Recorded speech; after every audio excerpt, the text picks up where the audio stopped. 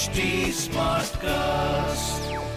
You are listening to a Mint production brought to you by HT Smartcast.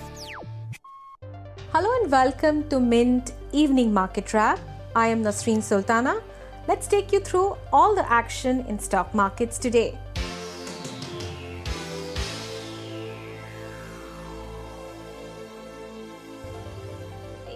Indian equity markets saw a sharp sell-off for second consecutive day on the back of soft global markets and high valuation. The BSE Sensex closed at 48,565, losing 471 points or 1%. The Nifty ended at 14,281, slipping 152 points or 1%.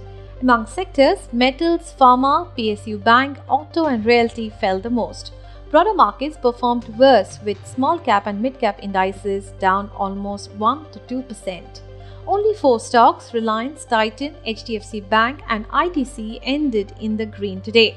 Top laggards in the Sensex were ONGC, Sun Pharma, IndusInd Bank, Power Grid and Bajaj Finance. Shares of HDFC Bank hit record high on Monday after the private lender reported 18.1% rise in its net profit and 4.1% increase in its total income in December quarter. Overall, its credit growth was at 16% year-on-year, led by continued traction in corporate book and some pickup in retail non-auto book, including cards. Leading steel-producing companies in the country are drawing up plans to vaccinate their employees across offices and plant sites with the start of the nationwide COVID-19 vaccinations drive.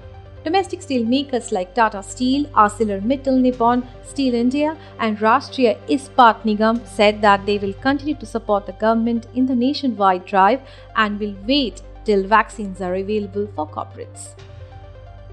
The Reserve Bank of India is likely to spend at least $20 billion more to support the rupee and increase the forex kitty through the financial year, taking its overall forex interventions to $93 billion according to BofA Securities.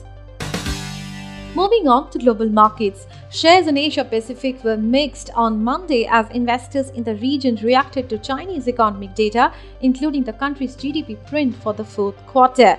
Mainly Chinese stocks were higher on the day, with the Shanghai Composite up 0.8%. China reported its GDP rose 2.3% last year as the world fought to contain the coronavirus pandemic. That compared against economists' expectations for GDP expansions by just over 2%. The Hang Seng Index in Hong Kong rose 0.8% as of its final hour of trading. The Nikkei in Japan fell 0.9%, while the Topix Index slipped 0.6%. In other asset class news, the US dollar index was at 90.80. Oil prices were lower in the afternoon of Asian trading hours, with international benchmark Brent crude futures down 0.45% to $54.85 per barrel.